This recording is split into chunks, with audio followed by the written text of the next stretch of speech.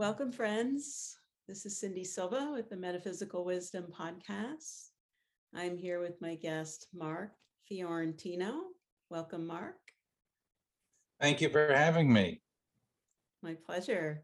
I invited Mark on the show because we're both interested in metaphysical topics, and Mark has written a book and he's a metaphysical researcher, and just thought we'd have a chat today for the benefit of all and see what's arising in the field that wants to be known. I'd love to have you share, Mark, about what brought you to writing the book, and what's the most passionate part of the metaphysical realm for you right now? Oh, okay, sure. Well, it started when I was very young. I mean, I didn't set out in life to write this book. It just sort of happened over the life experience over about 45 years, starting from maybe when I was 10 or so.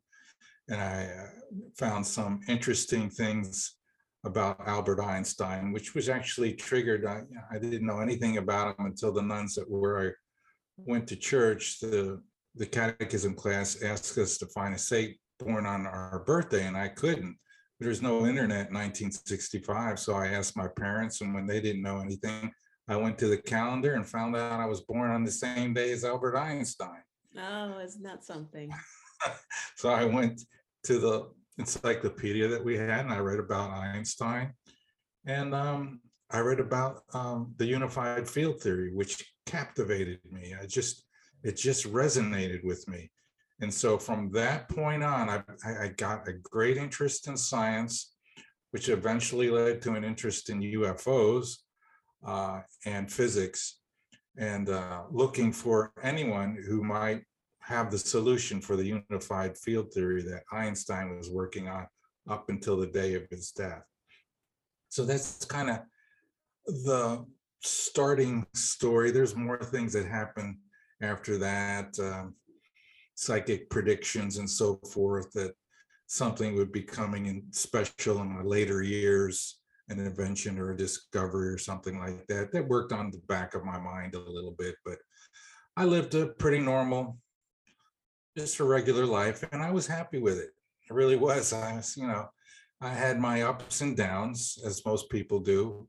And then when I retired, I got to the point where I wanted to do something that I had these ideas about this theory, the theory of super relativity.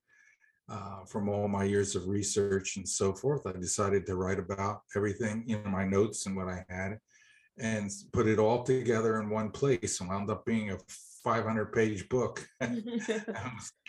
I trimmed it down 3 or 4 paragraphs. It was even bigger than that, and wrote it for the layman, so that there are a few parts that I warned that are a little bit higher math and physics, and the physicists could read that part. But for the most part, it's for the layman to understand how this universe really works, and that's basically the driving force behind the book, was to really answer some fundamental questions that physics teachers and physicists steer away from because of the quantum mechanics and the theories of quantum mechanics.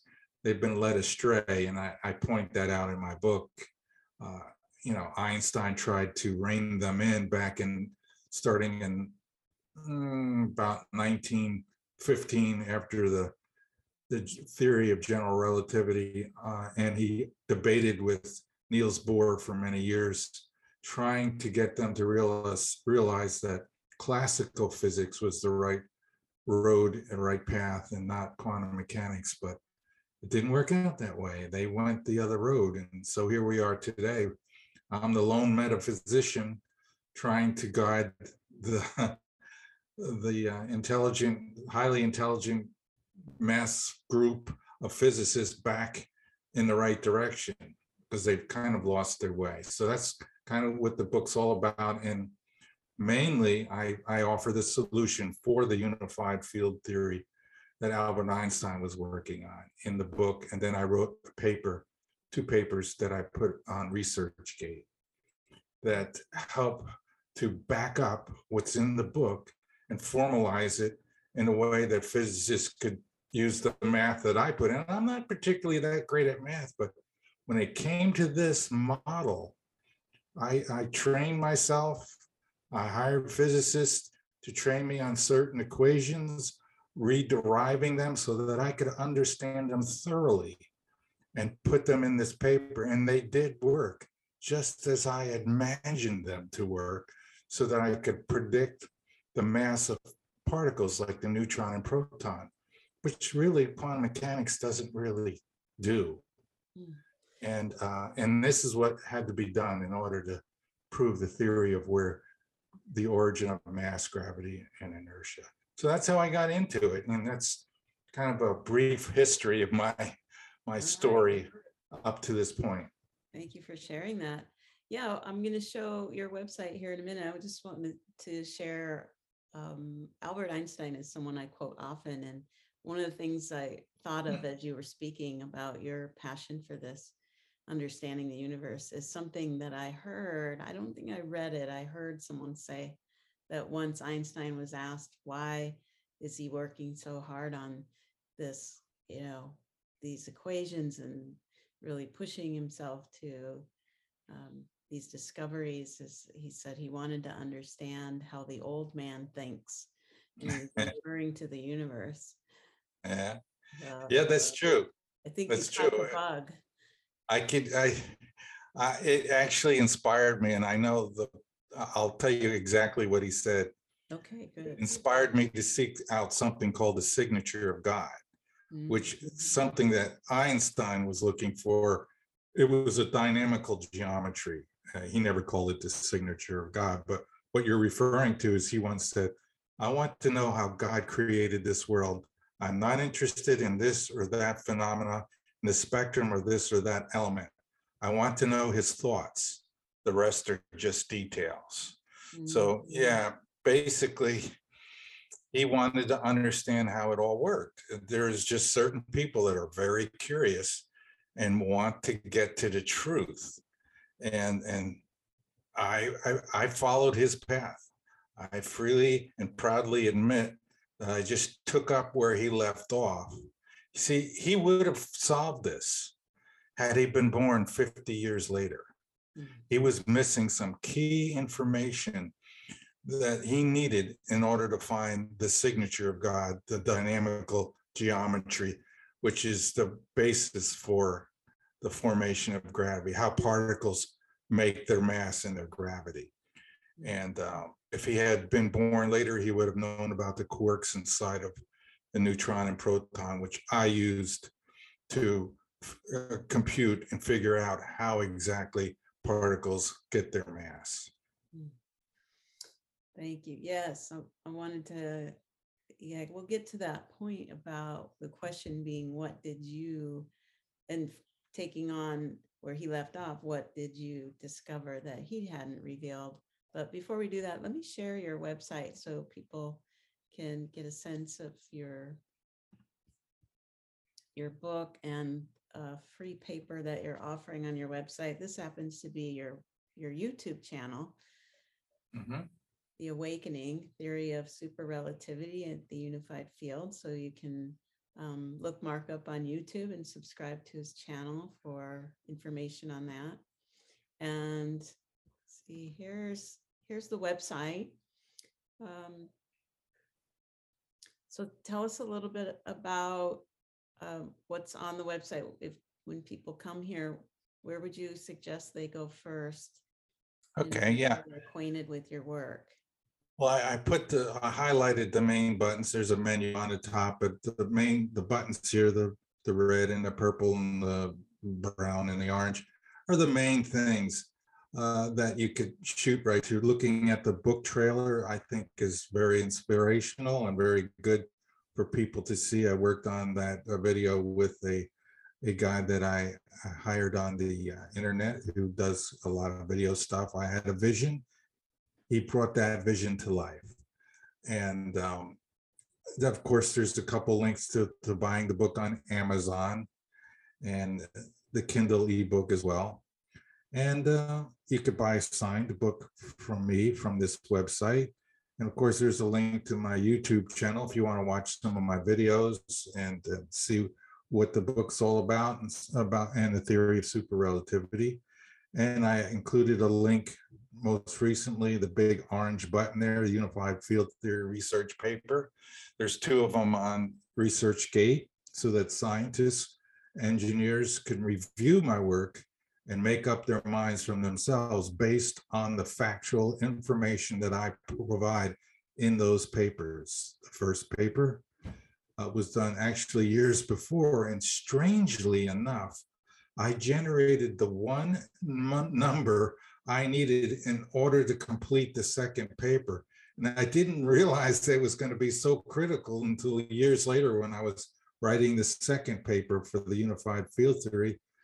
And I realized I need the speed of the quarks inside of the atom, inside of the neutron and proton. And I had that number and I was able to use it to complete the second paper. And here we have the book, and there's some topics here highlighted with a list. The Unified Field Theory solution. What is the origin of mass? That is really not currently known until this book. I give high detail explanation of where mass comes from, where the gravitational field comes from, and what it actually is. And that's the mechanical explanation I talk about next. For the autonomous motions of some subatomic particles. Can we break the light speed barrier? That's what I start to get into. As I make these discoveries, it's expanding outward. So I realized how particles move. Then I realized how to break the light speed barrier, which is developing something called the slip wave spatial bias drive. Then I talk about the primary real forces of nature and anti-gravity field. I eventually get to that. Once you know how gravity works, then anti-gravity falls out of the works, and it is obvious that if gravity is nothing more than a contraction of space, anti-gravity must be an expansion of space. So I discovered the way to cause space to contract, and then I found the way through examining the particles, how they could be used, specifically the electron, to create an anti-gravity field using a very powerful magnetic field, which then links up with the observations of the US Air Force and other people who have examined landing sites where UFOs have landed and found that the grass at some of these locations that the UFO landed at was magnetized. So that was an indication of a high intensity magnetic field. And that's very important to realize. And as a kid, I wondered, I noticed that. And I said, somehow, some way, I'm going to figure out how magnetism creates an anti-gravity field. And so that's basically the list of things that we talk about. Oh, there was a couple of other discoveries, like a really powerfully important one is that I discovered that the sun and all stars are created by having a solid core that's made of neutronium. This is something they will discover eventually. They will prove this to be true. And that will be big news, because their current theory of how stars work does not make sense, and they know it. And my theory, my explanation makes perfect sense. And the evidence that's out there backs it up. Thanks for that. You caught my attention when you talked about gravity and anti-gravity, and you said that the gravity is basically a contraction of space and anti-gravity is an expansion of space. And being someone who's a practitioner of Qigong, we often work with the hands and the magnetism in the hands, moving energy through the field to create space. And after we practice, we feel a sense of levity in our body, like an anti-gravity space. Well, this could be what it sounds like to me, what aliens do, advanced races do to some. You're on the threshold, you're on the beginning of that journey. That's something that they do through their greater psychic abilities, They can manipulate this world, this region, and people have reported that aliens can go through walls and do things with matter that seems like godly superpowers or magic to where we are now. But you're on the beginning of that journey by developing skills and talents that are latent in our minds right now, and in our, we're just at the very beginning of reaching out and growing spiritually, which is going to lead to great discoveries like what you're speaking of. So keep doing that. But in my theory, to relate to you, what you're talking about, space is a real thing. It exists in this objective reality. It was once known and called the ether.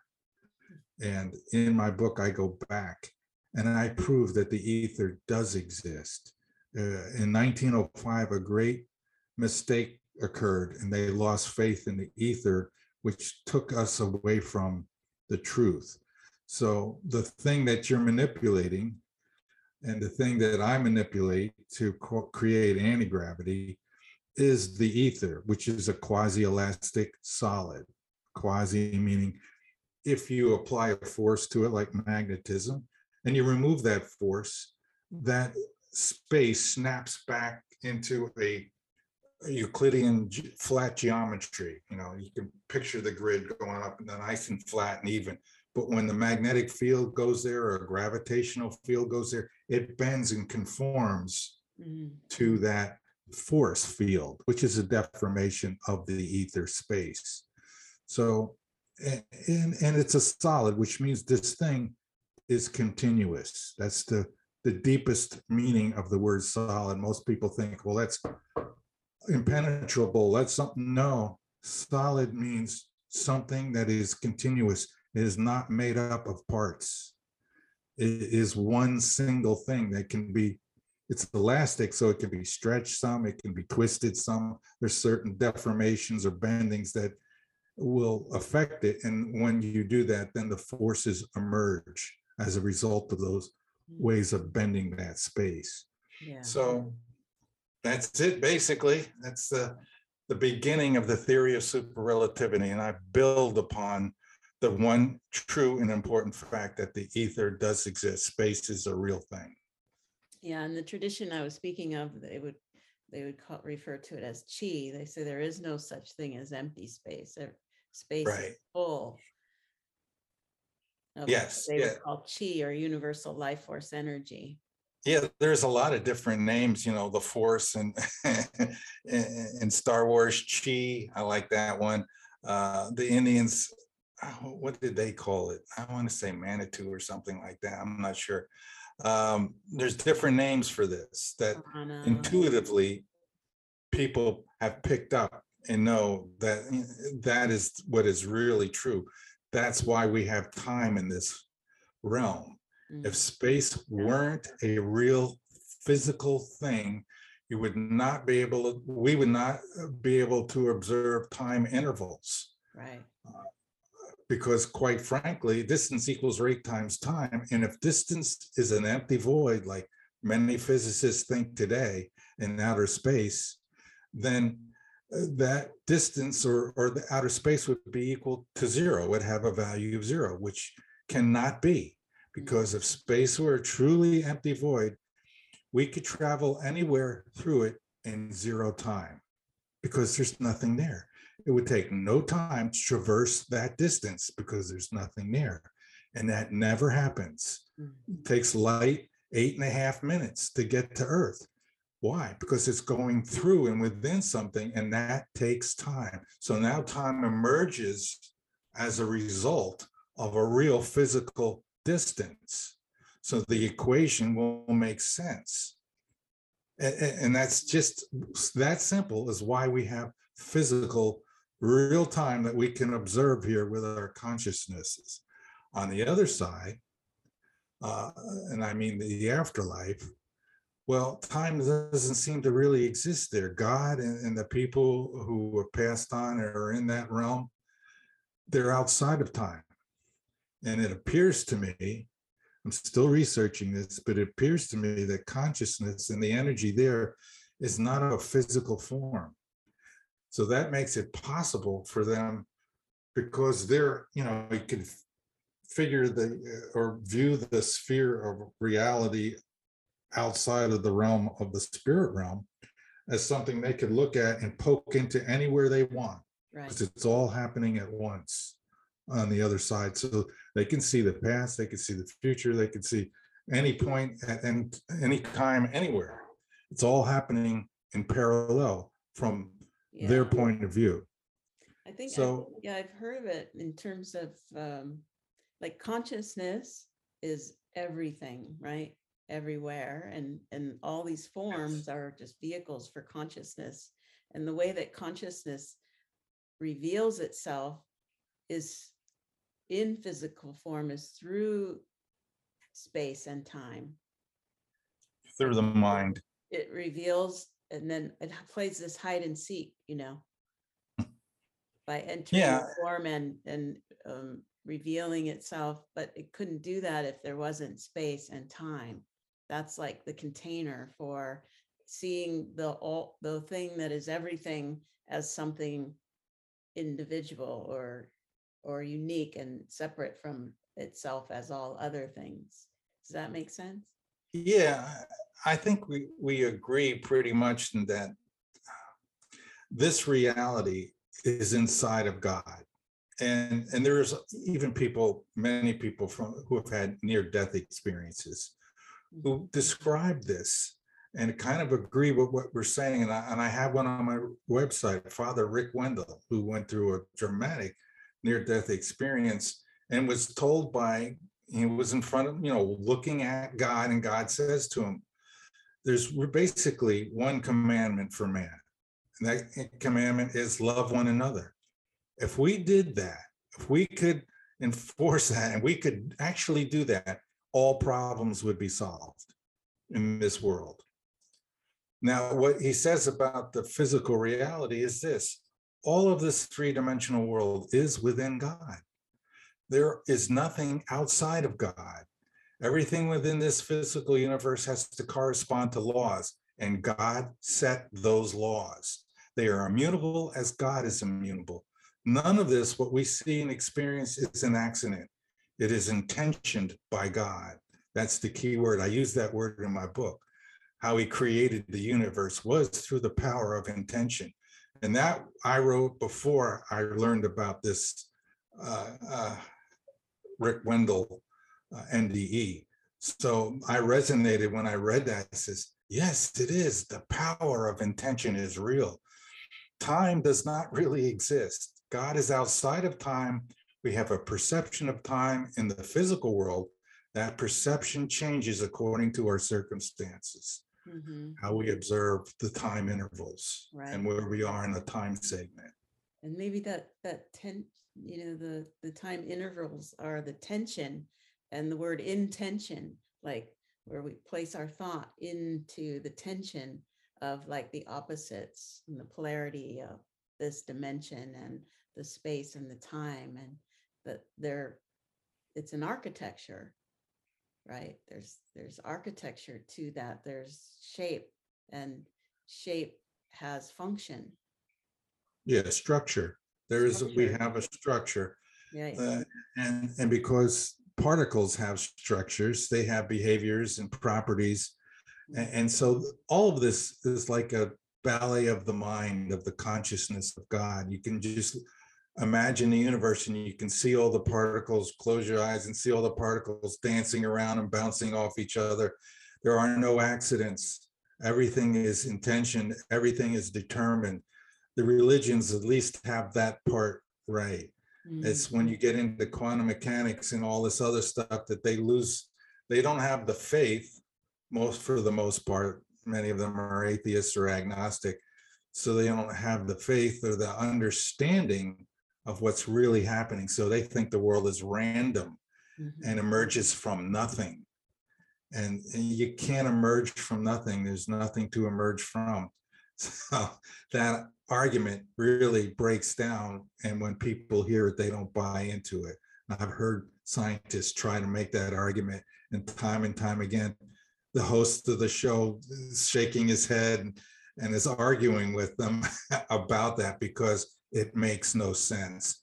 And the key issue here is, does the universe make sense, or is it just a random glitch that, just happens and does whatever it wants? And it's not going to prove out that way. In the end, if we're going to evolve, we have to really understand what's happening. And it's all through determinism and the power of intention with, here's the key thing, with the ability for people, consciousnesses who are alive here, that have free will. That's a very important ingredient in this mix. We have to be able, we have to be able to make our own choices. Right. And in this realm, there's a dualism, sort of, we make judgments and stuff, and that kind of leads us astray a lot. And to evolve, we'll have to learn how to not do that so much and do what makes sense, what's right, and determine that, without judgment. Well, you and I, a little conversation before we came on today about some of the topics. And one of them that I selected was on perspective. And I feel that when it comes to free will, choosing our perspective is number one, because I had a teacher once tell me, perspective isn't everything. It's the only thing. And so when we have free will, I think the first thing to really choose is our perspective on something that we might be encountering that we don't understand, or we don't like, or we're resisting. That if we're getting all tight and tense about it in relationship, in a conflict to it, then nothing is going to be flowing. There's not going to be any inspiration.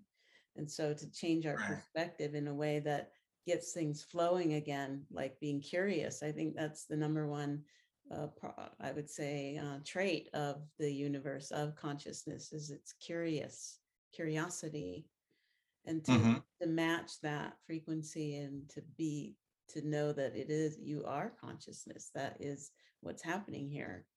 And to let that be the identity, instead of this individual who can't see the bigger picture, to acquiesce to that which can, and be informed by that, really literally informed. Be absorbed into that. I call that knowledge by infusion. I love that. Yeah, it's just, that's the highest form of intelligence, when you just know. And because it's directed through spirit into your mind via intuition, if you want to call it that. And it's the highest form of thinking. And I tried to use that as much as I could when I was writing the book. I spent many hours many nights between the hours of 3 and 5 in the morning, when I was most relaxed, to visualize how particles work, how gravity works, how, all these different things. And I would just play them graphically, visually in my head, knowing that I was getting help. That we all do. We all have guardian spirits, guardian angels, spirit guides, whatever you want to call them. That if we accept that they are real and they want to help us, and we open up to that, open up our perspective, they will help, and they will pass you information. And to use that power, that ability, will help us advance greatly, all of us, each and every individual. And we can raise the consciousness of the entire world by practicing that kind of philosophy, that kind of method of learning, along with the more common types. But expanding, it's all about expanding the mind and the consciousness. Yes, you mentioned that about connecting to these streams of consciousness that we could call angels, or archetypes, or aliens, whatever you want to call it. They're they're an architecture themselves, just like our human form is a vehicle and an architecture for a unique quality of consciousness. And so are these other non-physical forms of, you could even call them geometries or some kind of a vehicle that has a particular vibrational quality that transmits specific kinds of information. So I'm kind of getting this image of like a satellite dish sort of, scanning and picking up the signal where it can download a specific piece of information and it finds that signal and then it pauses and it just lets that transmission receives it, right? It's like Yeah. we have that capacity to dial in and track the information that's trying to get to us, but it's not coming from, in my opinion and experience, something outside of us. It is us. It's all, like you said, we're in the mind of God. It's Yeah, we're all all one. connected. Yeah.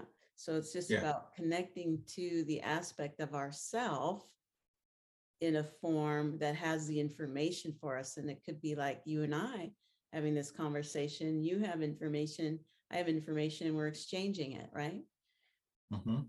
And then to do that with a tree or, a river or an angel or whatever, that it's all consciousness that has a specific perspective on the totality. And I feel like when we're in flow, we'll automatically attract to us that form of consciousness that has that piece of information that's trying to get to itself in order to see more, to awaken to yourself as the totality. Yeah, it reminds me of certain things that have happened at night when it hasn't happened in quite a few years now, but when I was single before I got married to my current wife now, there was a part of a very hard area, the 7 years between my divorce and remarriage, that I struggled a lot. And at night, every once in a while, I would have this.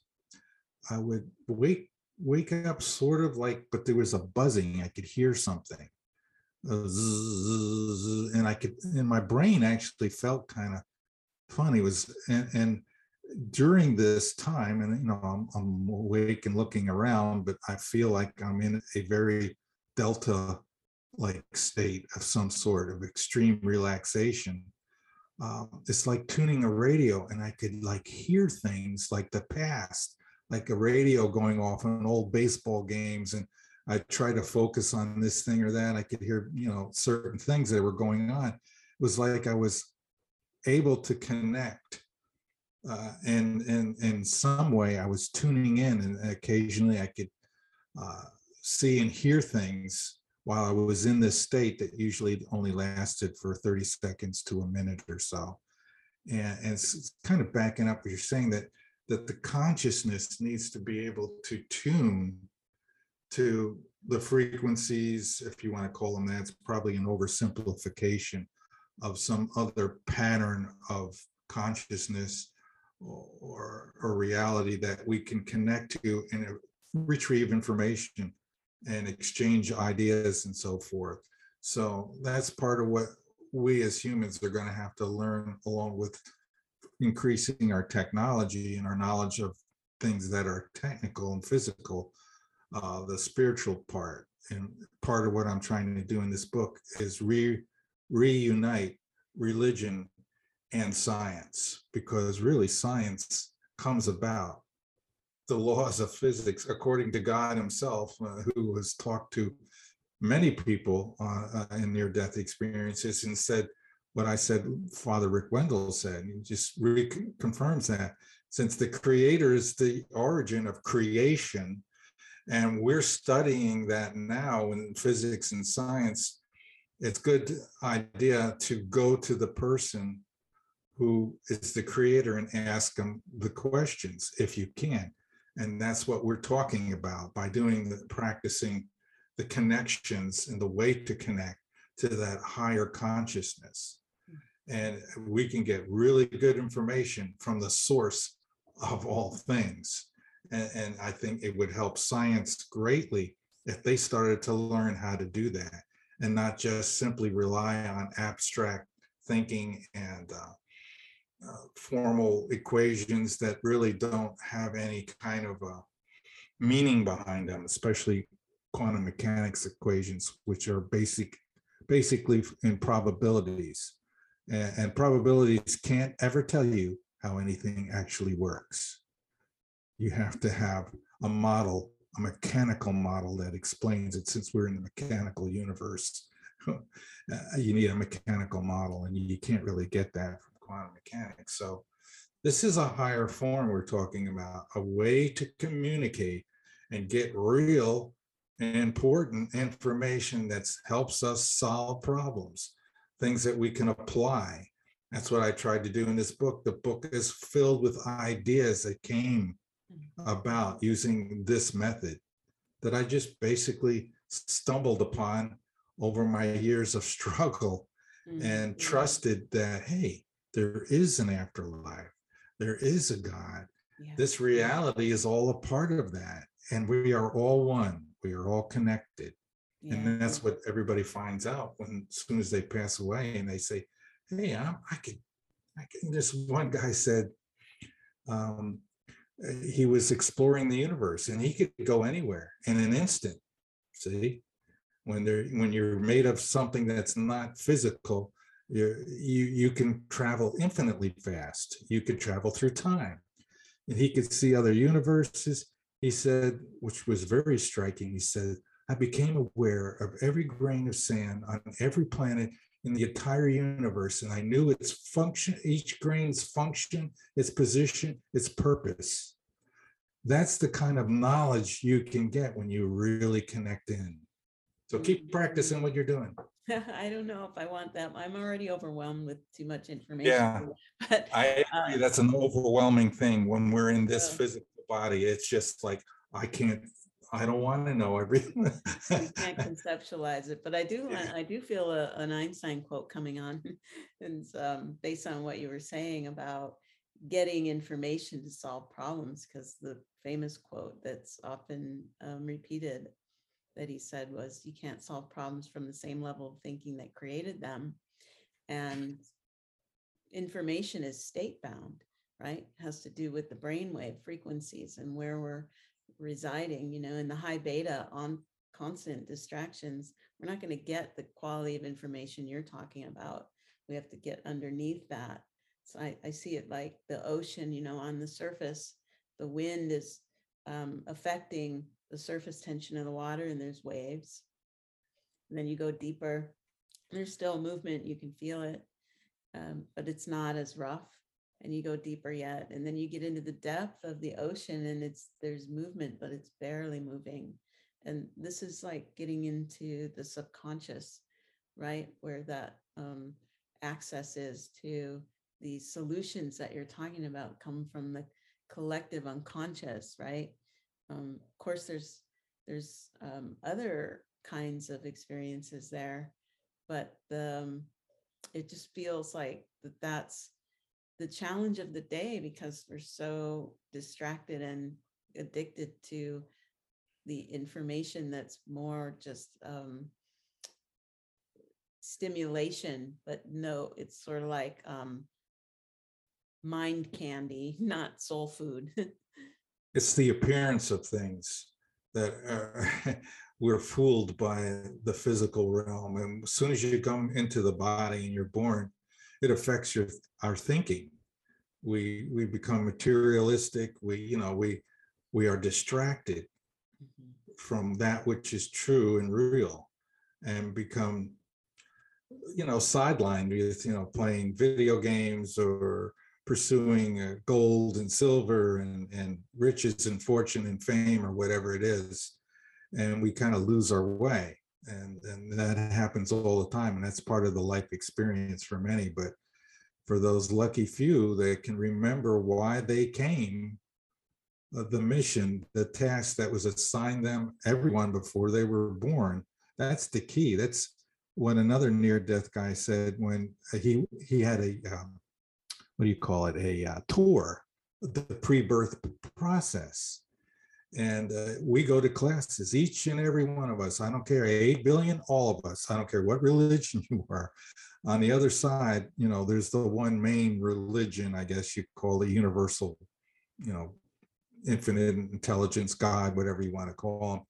And we go through this training classes. We swear, we raise our right hand and swear we're going to try and remember what it is we came to do in this lifetime.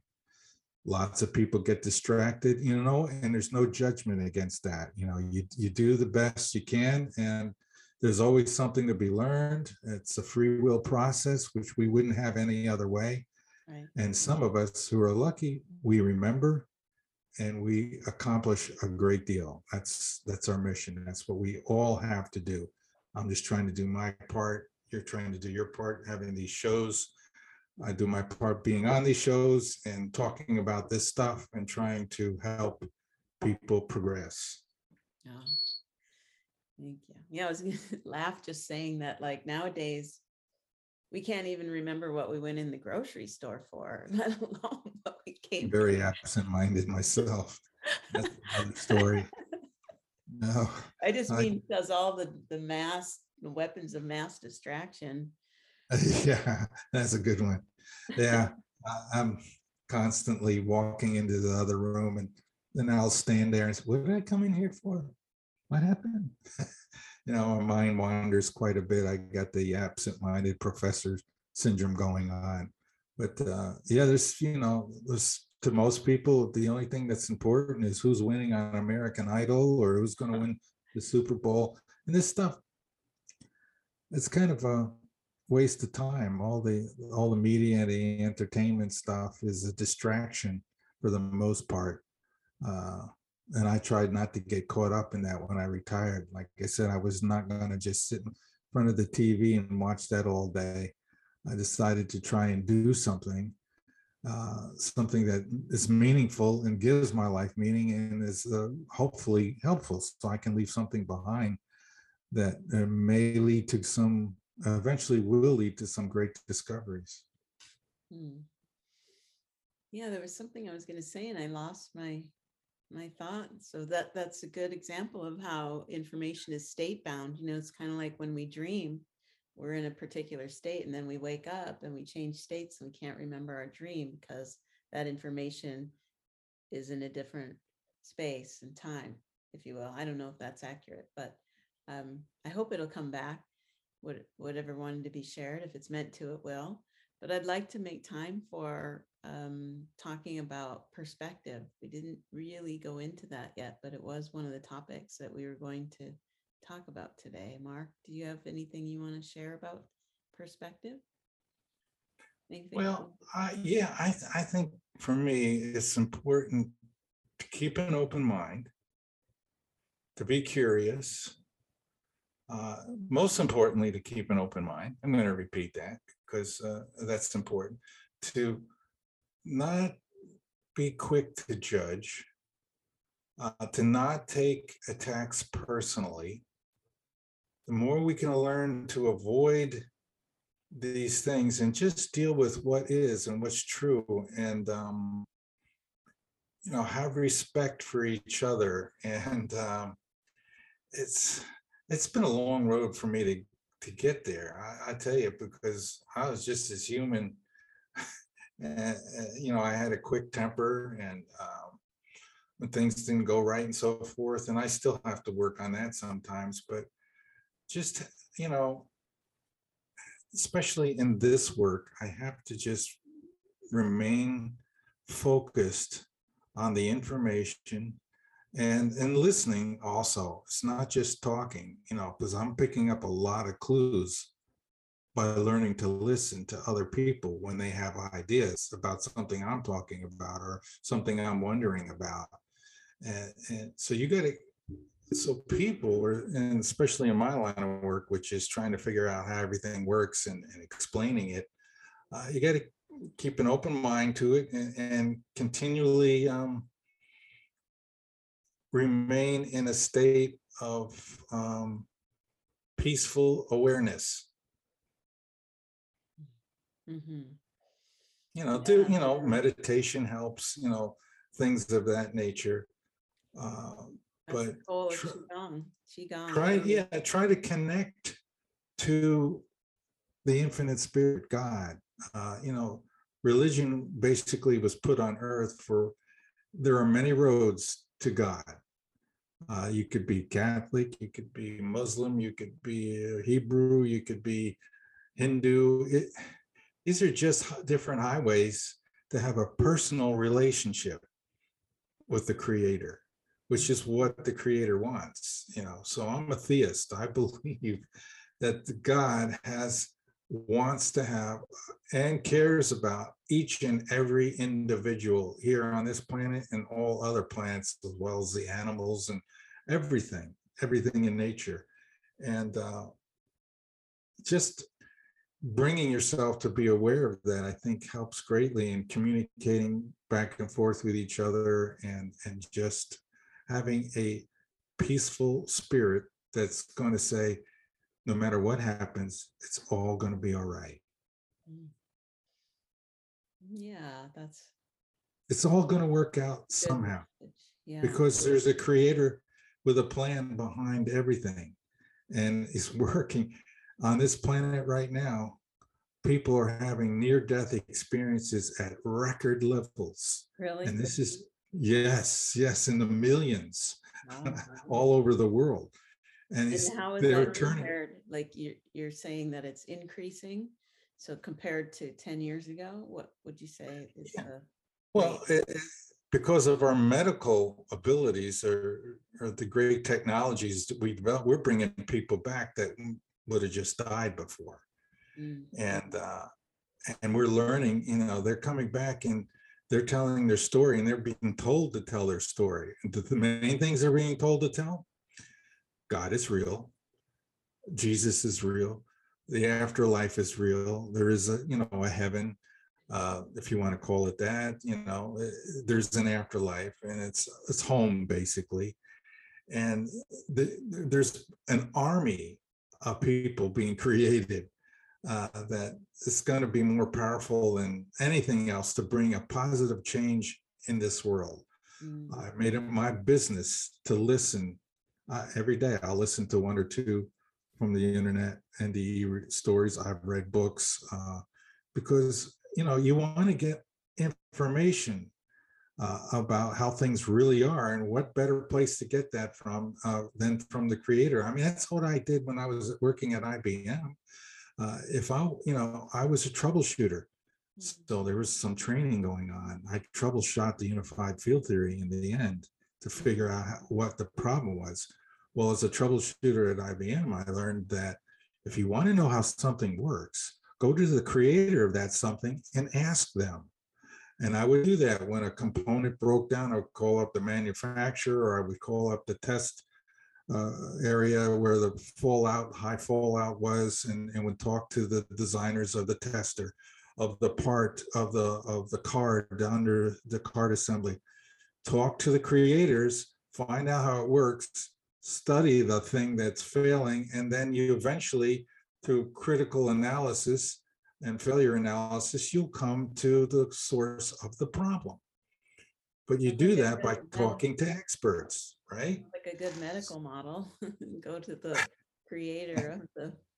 Oh, get me on the medical stuff. There's some problems in that arena. There's Oh some yeah, problems. that's not the topic of our conversation, but it just made me think of, when I'm dealing with anything physical, I want to go to the source of, you know, creation. I've But cured there, many in things. there, in the energy field, there is the blueprint for everything that's physical in its proper form and function, and we can connect that to that original blueprint, and then let the physical manifestation be a reflection of that. But somewhere along the lines, these interference patterns get brought in and distort the stream of chi, if you will, from the blueprint of perfection to the physical. And then we have illness or disease imbalances. So this, yeah, I just see these different planes of reality, like the microcosm and the macrocosm. It's like nesting dolls, kind of, everything has its counterpart in another plane. And like you said, when we get outside of the force and the tension of space and time, we can experience things that we can't in the physical. And we don't, like, there's different laws. Let's say there's like, many laws that govern this dimension. And then going outside of this dimension, there's less laws. So less restraint, less constriction on flow of this energy that we're speaking of, this intelligence, this consciousness.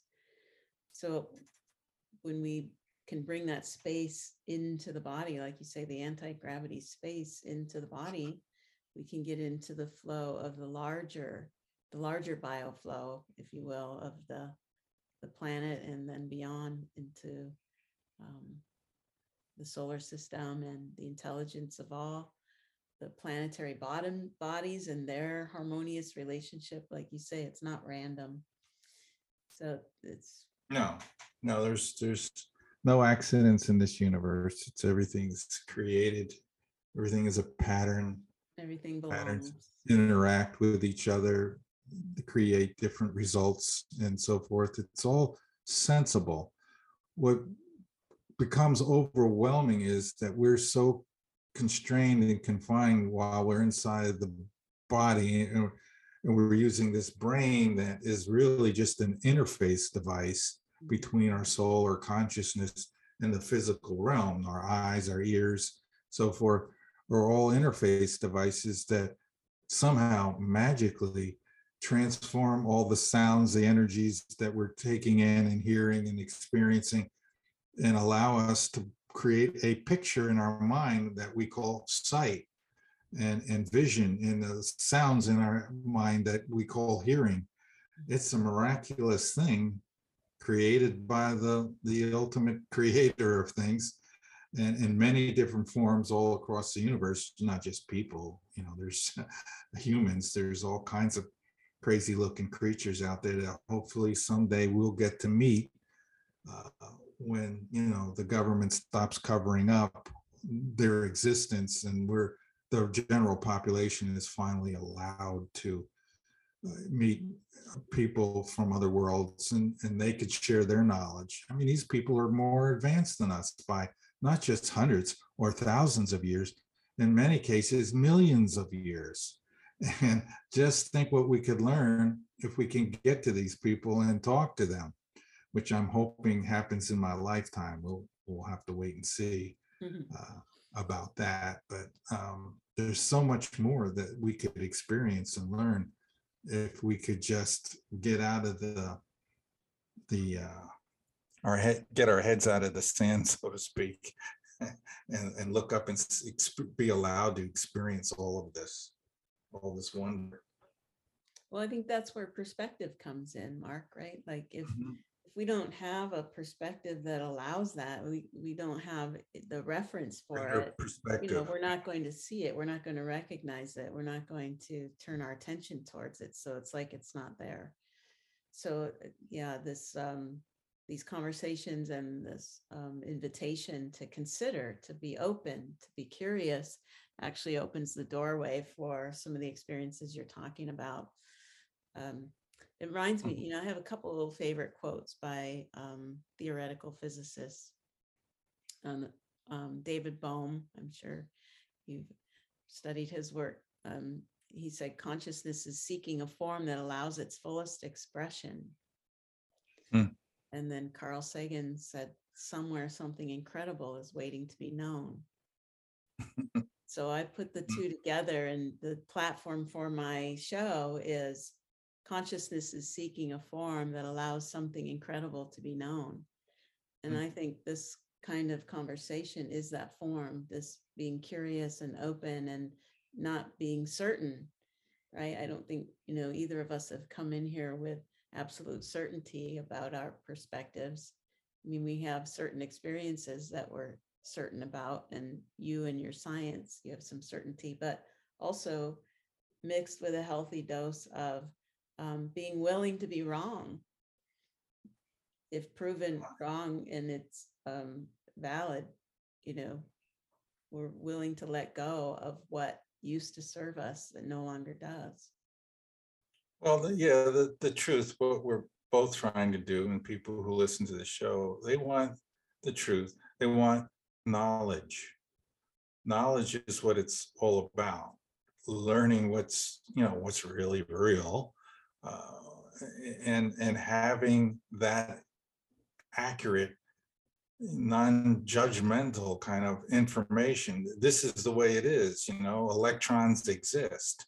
This is their behavior, knowing everything that you can know about it so you can understand how it exists, how it moves. That's even a mystery to physicists. They don't like to talk about how particles move.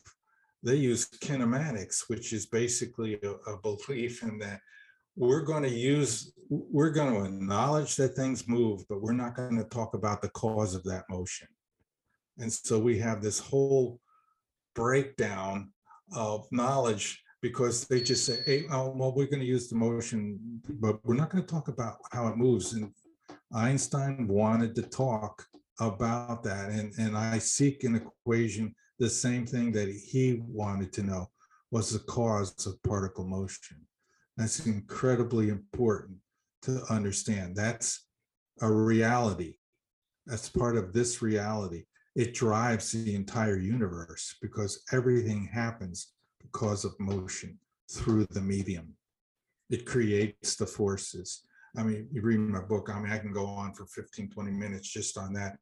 Gravity is caused by the accelerated motion of unbalanced charges. That's the quickest way I could just say it. When charges move in this way, they cause a contraction of space. And you can also use charges in motion in a linear form to create an expansion of space.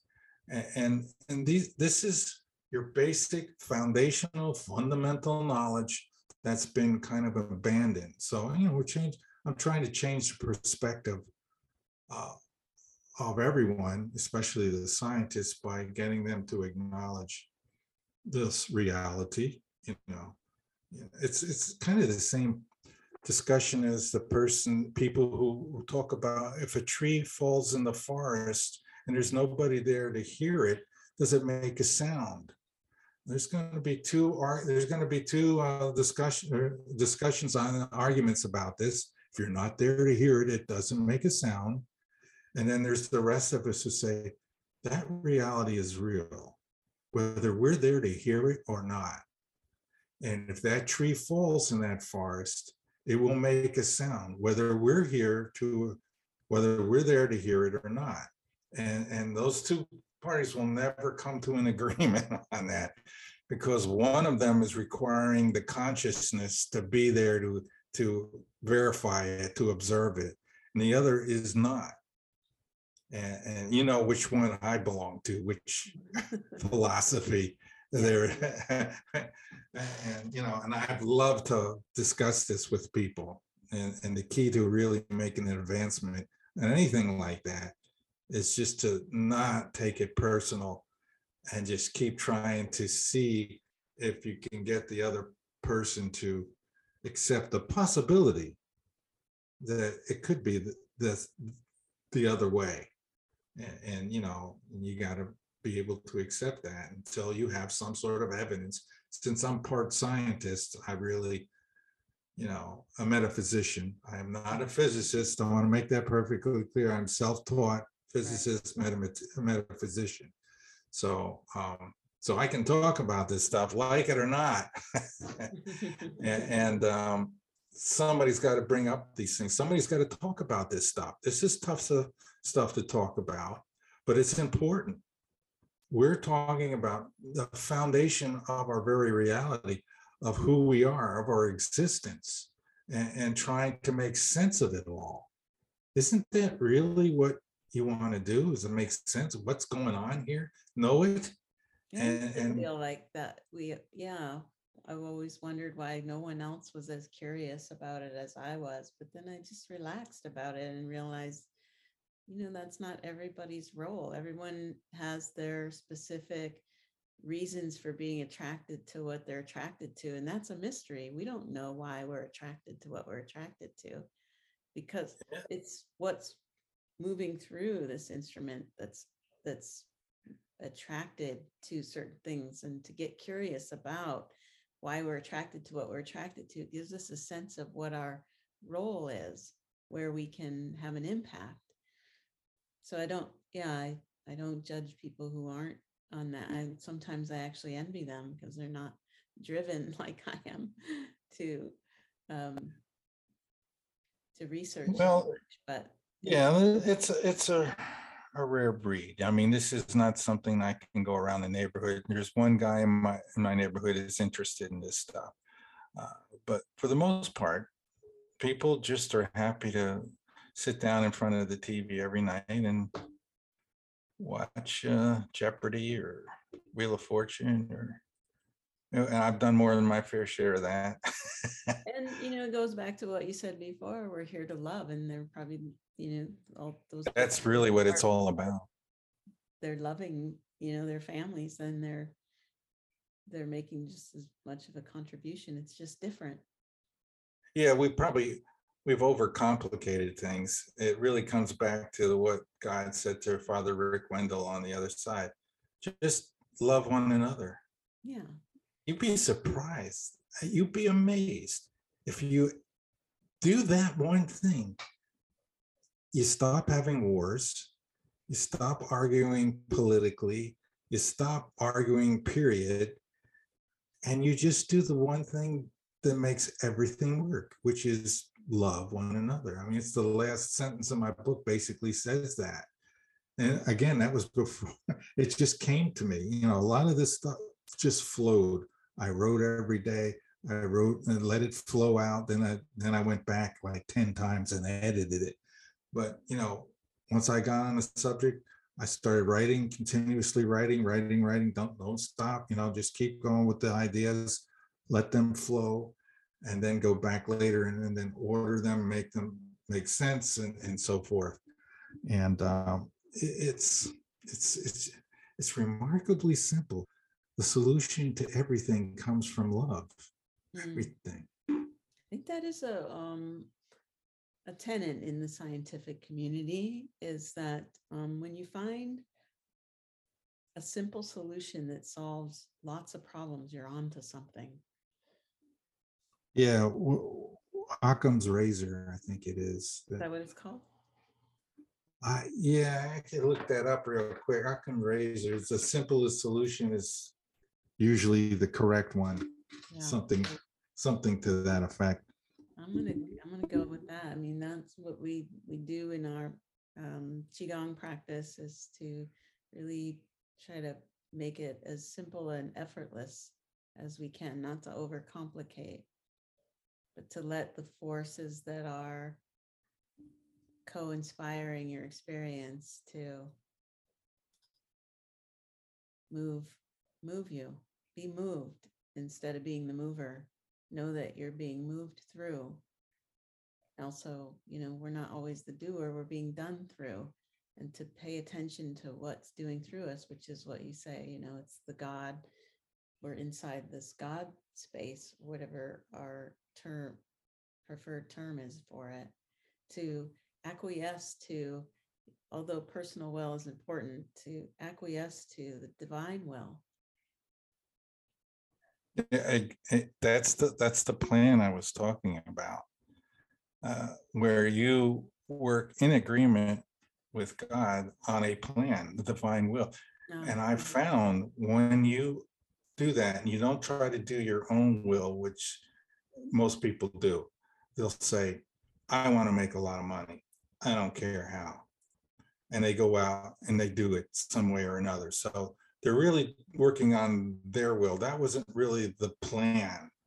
The plan could have been something where, yeah, you'll be successful, but along the way, you're going to be doing something that you love, that's important, that's going to help people, and you'll, make some money. But you get sidetracked by the greed and you do your will. And then things happen because of that. You get out of balance, you have troubles, you have all kinds of experiences that, are somewhat negative. But when you do when you discover what it is, what your heart tells you to do, and you do that, the universe works with you Mhm. to help you. It starts giving you clues. Right. You know, you start seeing things along the highway. I'm driving home from a long trip to North Carolina, and I'm thinking, how am I going to get this word out there? How am I going to get this thing I'm working on to work? What am I going to do? And then I get this urge suddenly to look to the right, and I see a sign on the highway, and it says, "You have the winning hand." That's all it says. Who put that there? But that kind of was like the answer saying, "Don't worry about it. Mhm. You're holding the winning hand." And it was basically answering my question. Yeah. So when you are working in agreement with the Father to to make things better, to do what you came to do, the universe, guardian angels, guardian spirits, they start sending you messages one way or another. Somebody will say something to you that rings a bell in your head. Say, hey, that makes sense. I'm going to try that. And that sort of thing is starting to happen now. And Yeah. just go with it. And I say, good, that's telling me I'm on the right track. Yeah. And Well, that's you what are on the right track. I'm glad that our tracks came together today and we could spend this time together. Mhm. Do you want to share anything about how people can stay in touch with you? Your Yeah, site sure. address or Yeah. what's your My preferred? my website address is www.super-relativity.com. And from there, you can find my YouTube page. There's a button at the bottom of the screen, the YouTube page. You can find my articles on ResearchGate. It's kind of the hub to getting to my other social media. I don't know that I have a Facebook link there. I don't think I put a Facebook, but I do have a Facebook page. You can look me up and friend me there if you like, if you're interested in this stuff. And I announce, when I'm going to be on shows and so forth. So when this one's up, you send me a link, and I'll send people over to watch it, and put that on Facebook. So basically, Facebook, YouTube, and my website are the three ways you can contact me through my website. Send me a message if you want. All right. Well, thank you so much. Congratulations on having the winning hand and finishing your book and being in a place in your life where you get to go out and share it now. It's like, yeah, making it Yeah. available, making something known, something incredible known. Well, it was nice to share the adventure with you today, and that's what it is. We're on an adventure, so it was fun doing it, and I appreciate Yeah, you. I've had fun too. And they say all conversations should feel like an adventure. I feel like Well, we did that today. we did indeed. All right, Mark. It was a pleasure to be with you. Thank you. And we'll All stay in righty. touch. Bye-bye. All right. Bye for now.